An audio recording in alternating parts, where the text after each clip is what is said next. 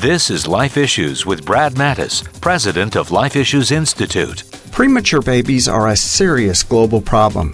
It's estimated 15 million babies are born prematurely and over 1 million of them die.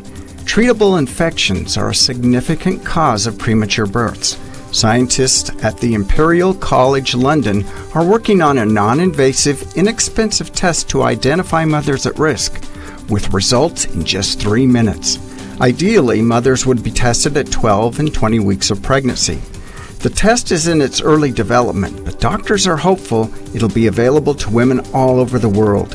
In the U.S., researchers recently announced 2 new blood tests have been developed that also may detect potential premature risks. Let's pray they'll all be useful in protecting the lives of countless babies around the world.